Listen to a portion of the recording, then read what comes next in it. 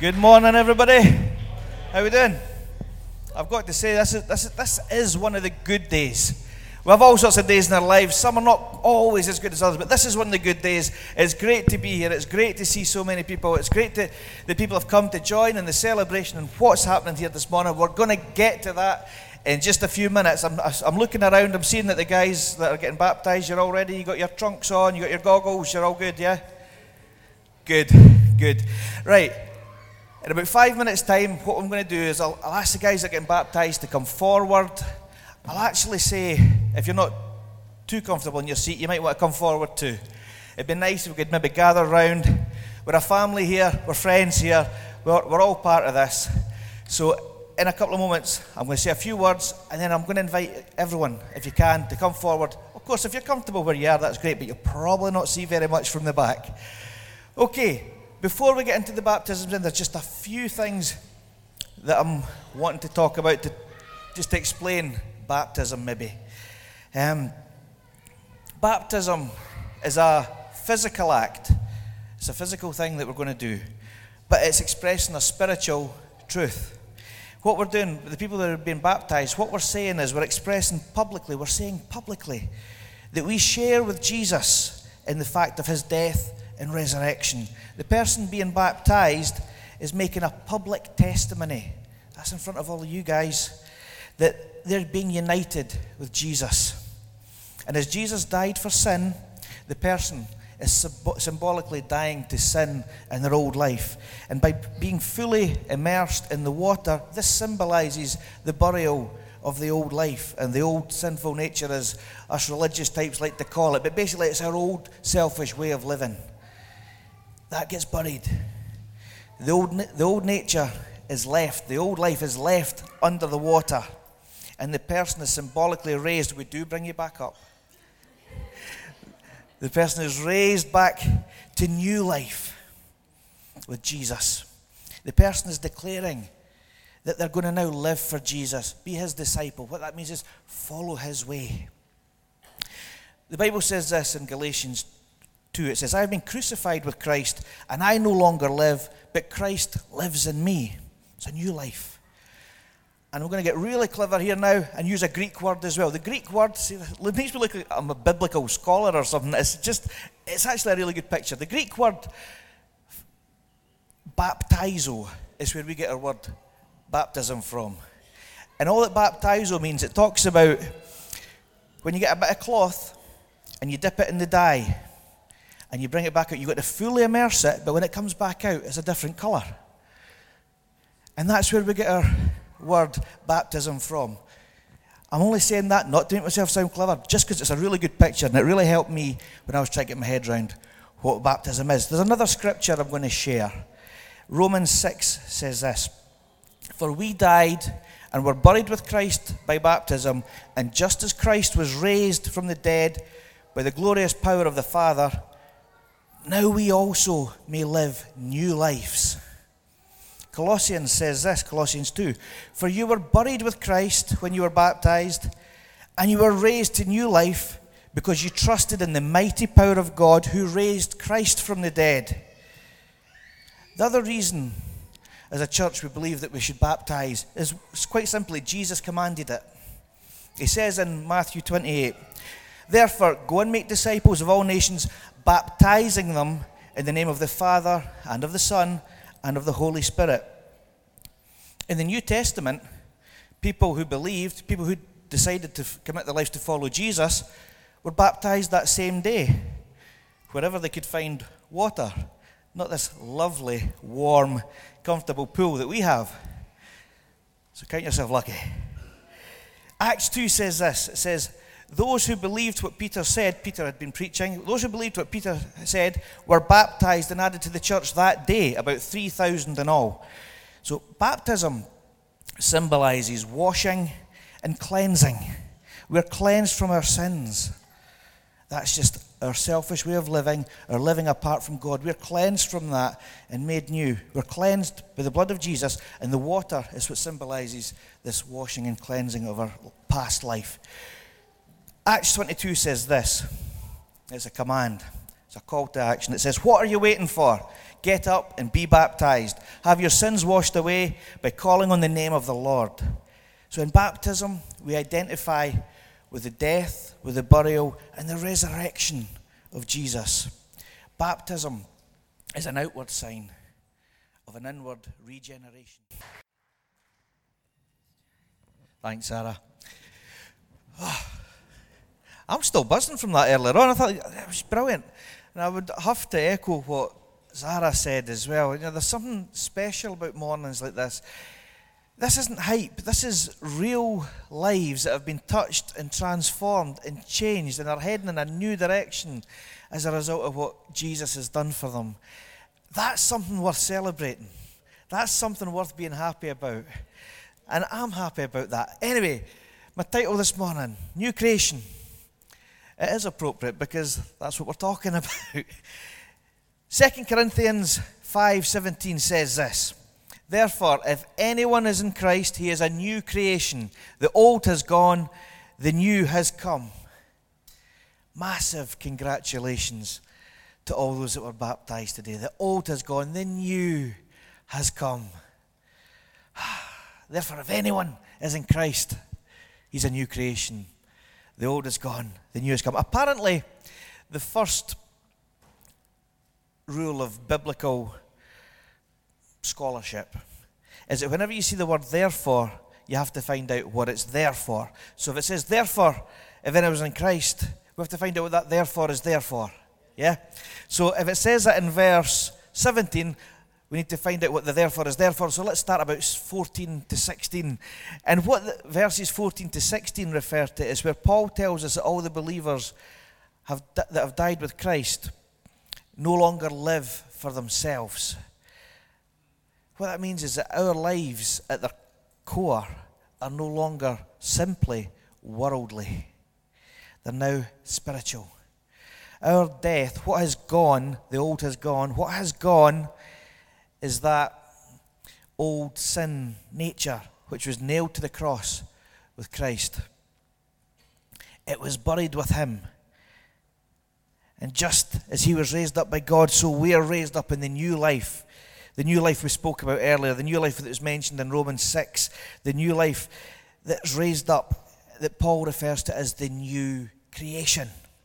So to understand the new creation, first we must understand that it's a creation.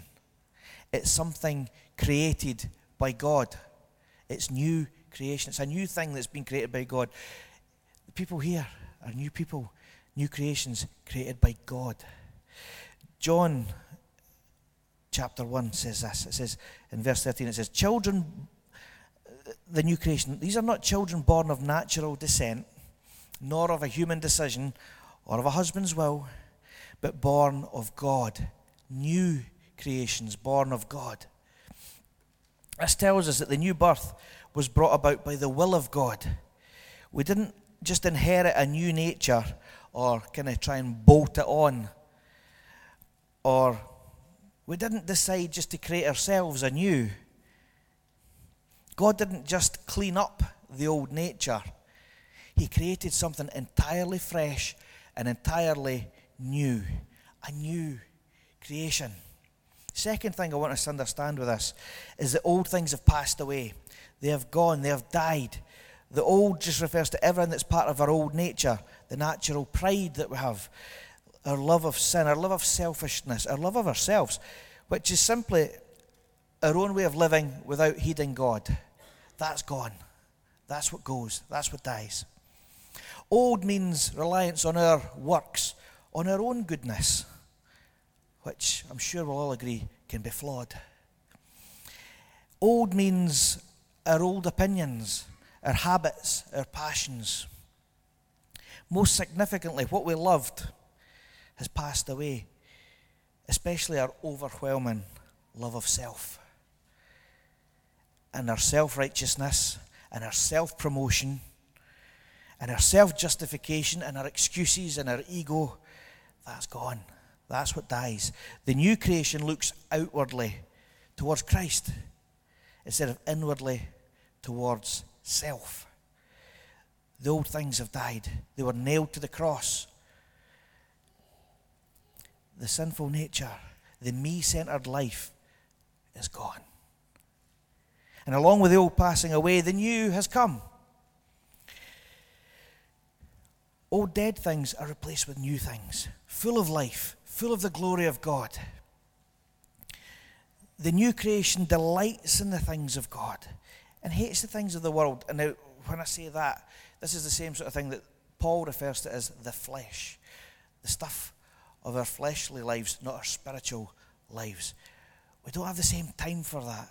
We're new creations. We see the world differently. The Bible becomes like a new book to us. It comes alive to us. I've spoken to so many people that once they've made a commitment to follow Jesus, suddenly what were just words on a page have actually become words that give them life. It's like the words jump out the page almost. They have life. You have life because the Spirit in you now recognizes the Spirit that gave you the words. And there's a new life emerges. And it's filled with meaning. Everything's changed. It's a new day. We have new feelings towards people, a new kind of love towards family and friends, a compassion that we maybe never had before. We even feel sorry for our enemies. Compassion kicks in a way that it could never kick in our old self.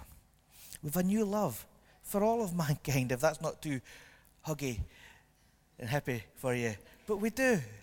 We actually love one another.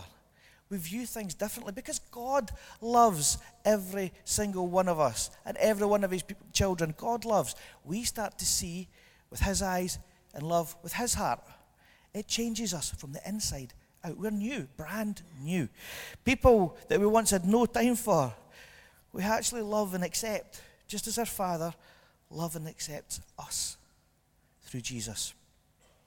That was the thing that always got me. That was the thing that I could never understand, actually.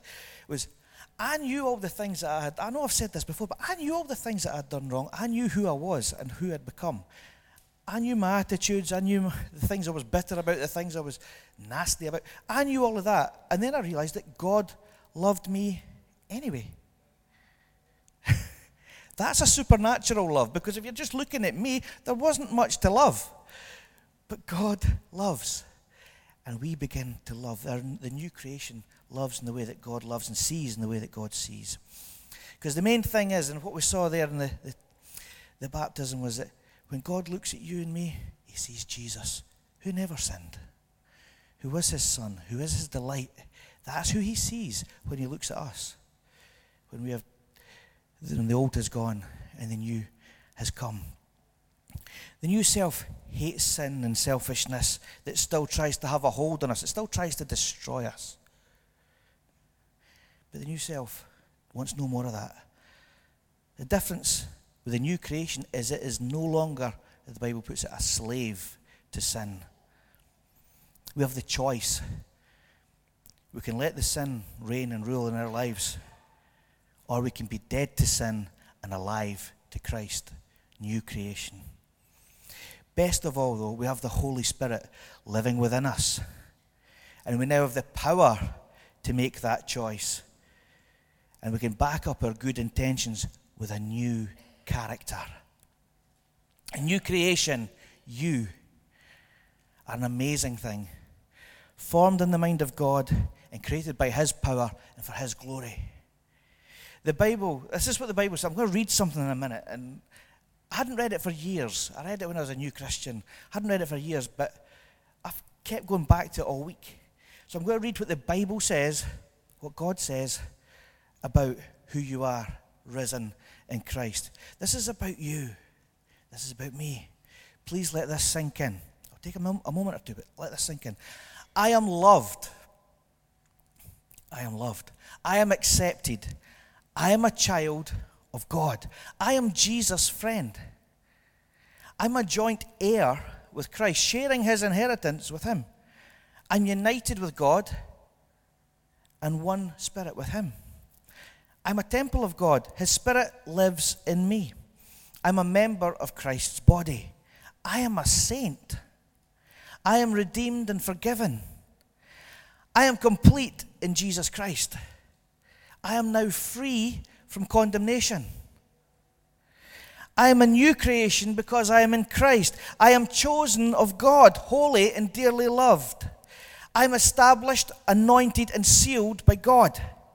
I do not have a spirit of fear, but of power, love, and a sound mind. I am God's co-worker. I am seated in the heavenly places with Christ. I have direct access to God. I am chosen to bear fruit. I am one of God's living stones being built up in a spiritual house, which means I'm important as part of the team. I have been given exceedingly great and precious promises by God by which I share his nature. I can give you scripture references for all of these, by the way. I can always know the presence of God because he never leaves me. God works in me to help me to do the things that he wants to do. I don't have to do it in my own strength. I can ask God for wisdom and he will give me what I need. Yes. Yes. God will work within me. It's not all up to me. We're a new creation. It's a new start. And we need to learn to walk into and walk through our new lives.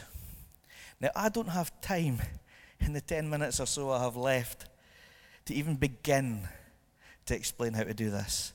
The Apostle Paul had to write the most of the New Testament in order to even attempt that. So if I can manage just 2 things this morning, that's what I'll do. It's this. First, I'd like us to contemplate, to think about, to understand the breadth and the scale and the significance of our new creation and God's plan for our lives and his plan for the wider world. Because if you think about it, if we are changed, we are then agents of change in the world that we live in. That was the first part. I want us to start to understand that. And the second one, because I'm short of time, is I'd just like to give one piece of advice, a warning even.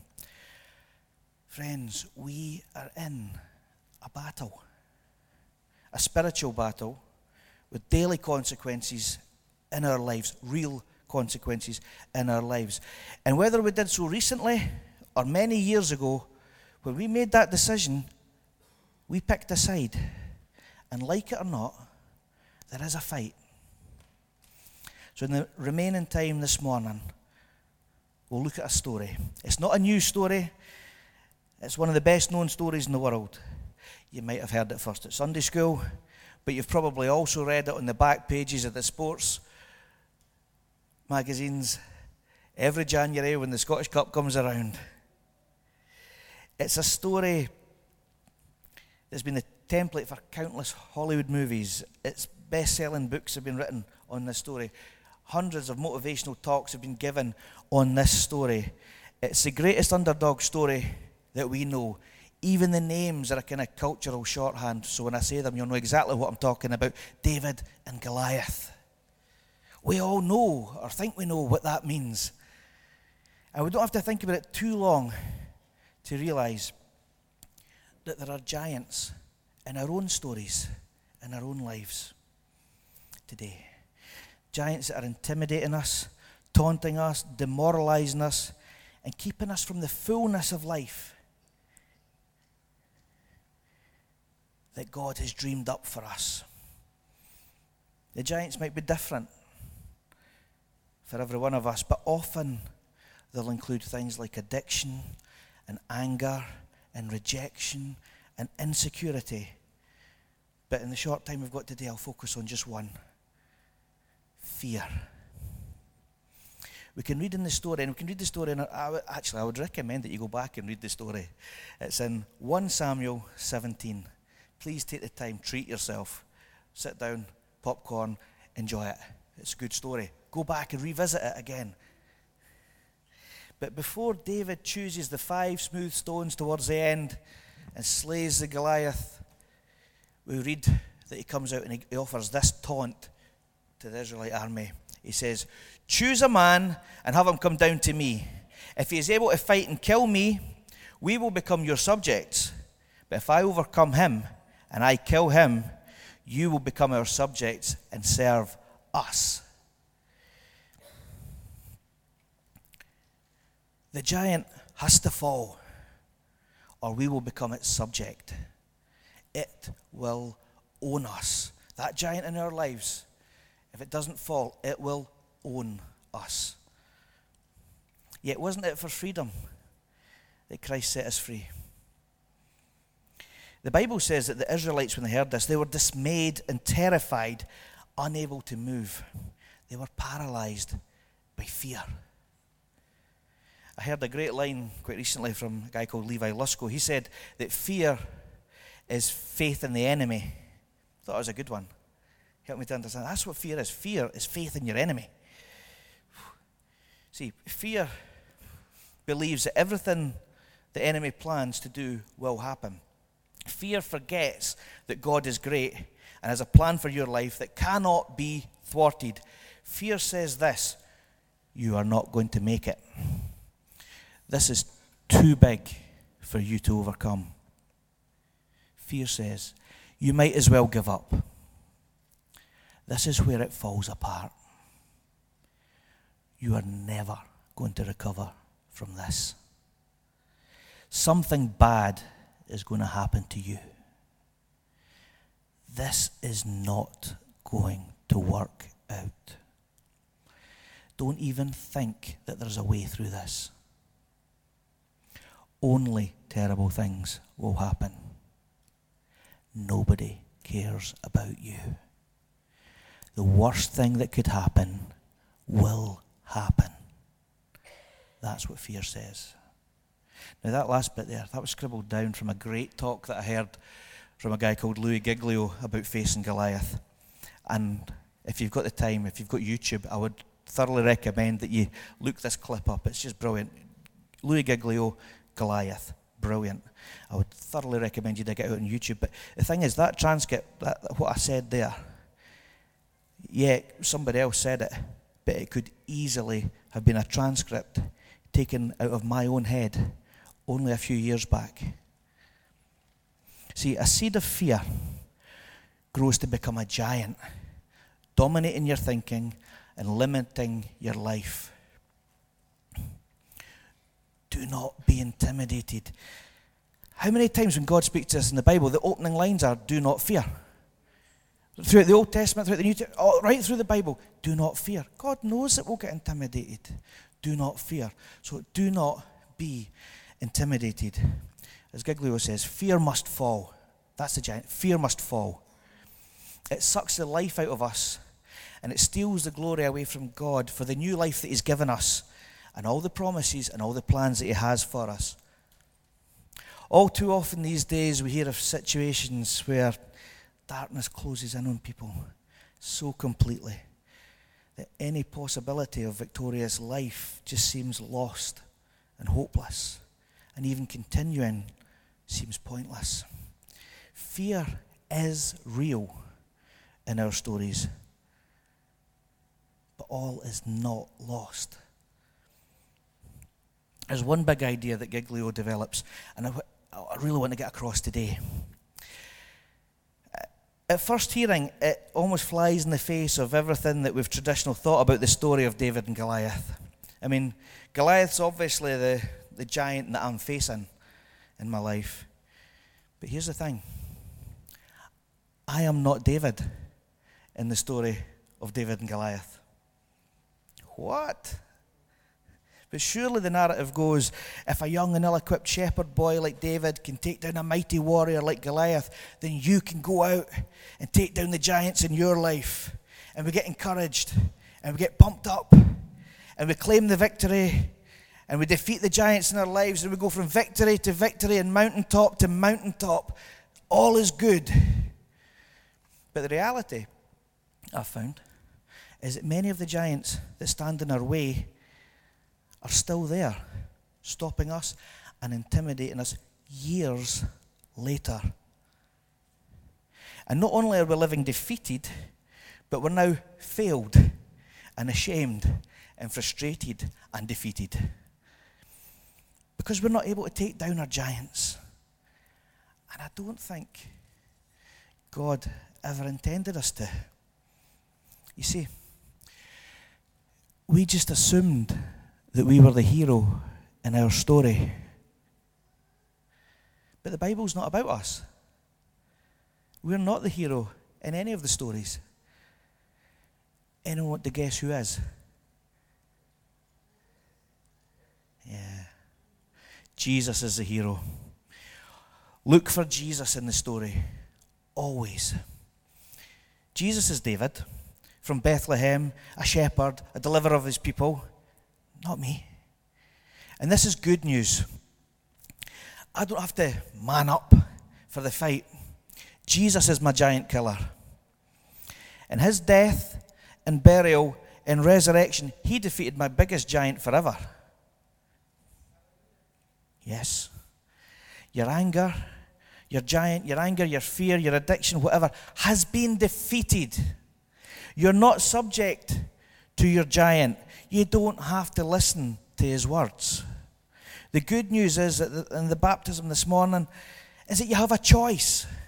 You can choose the death, the burial, the resurrection power of Jesus. Your giant has been defeated.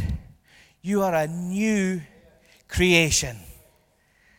Now, can we have the band up, please? I'm going to close in a minute. That's me virtually done. But we're going to pray a prayer all together in a moment.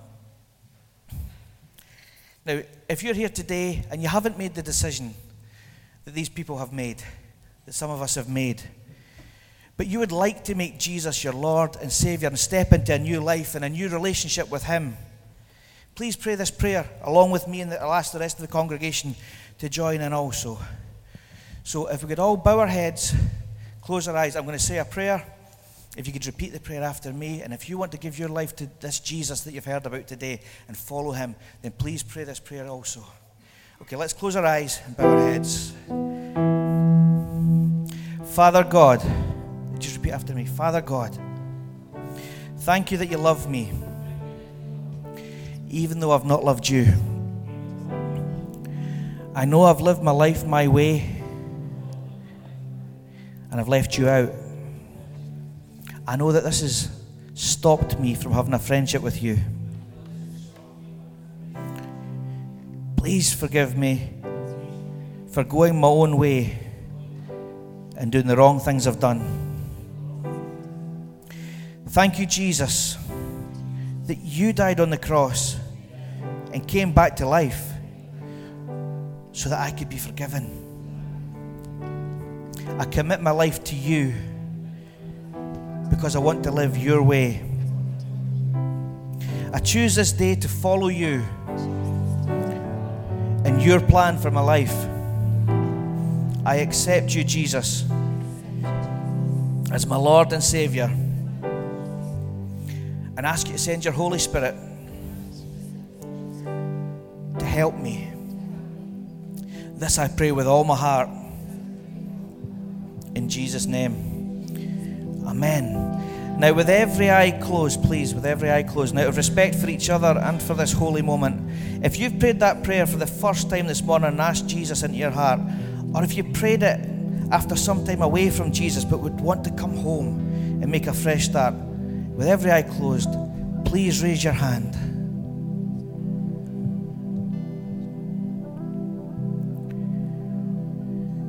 Acknowledge to yourself that before God that you've made this decision.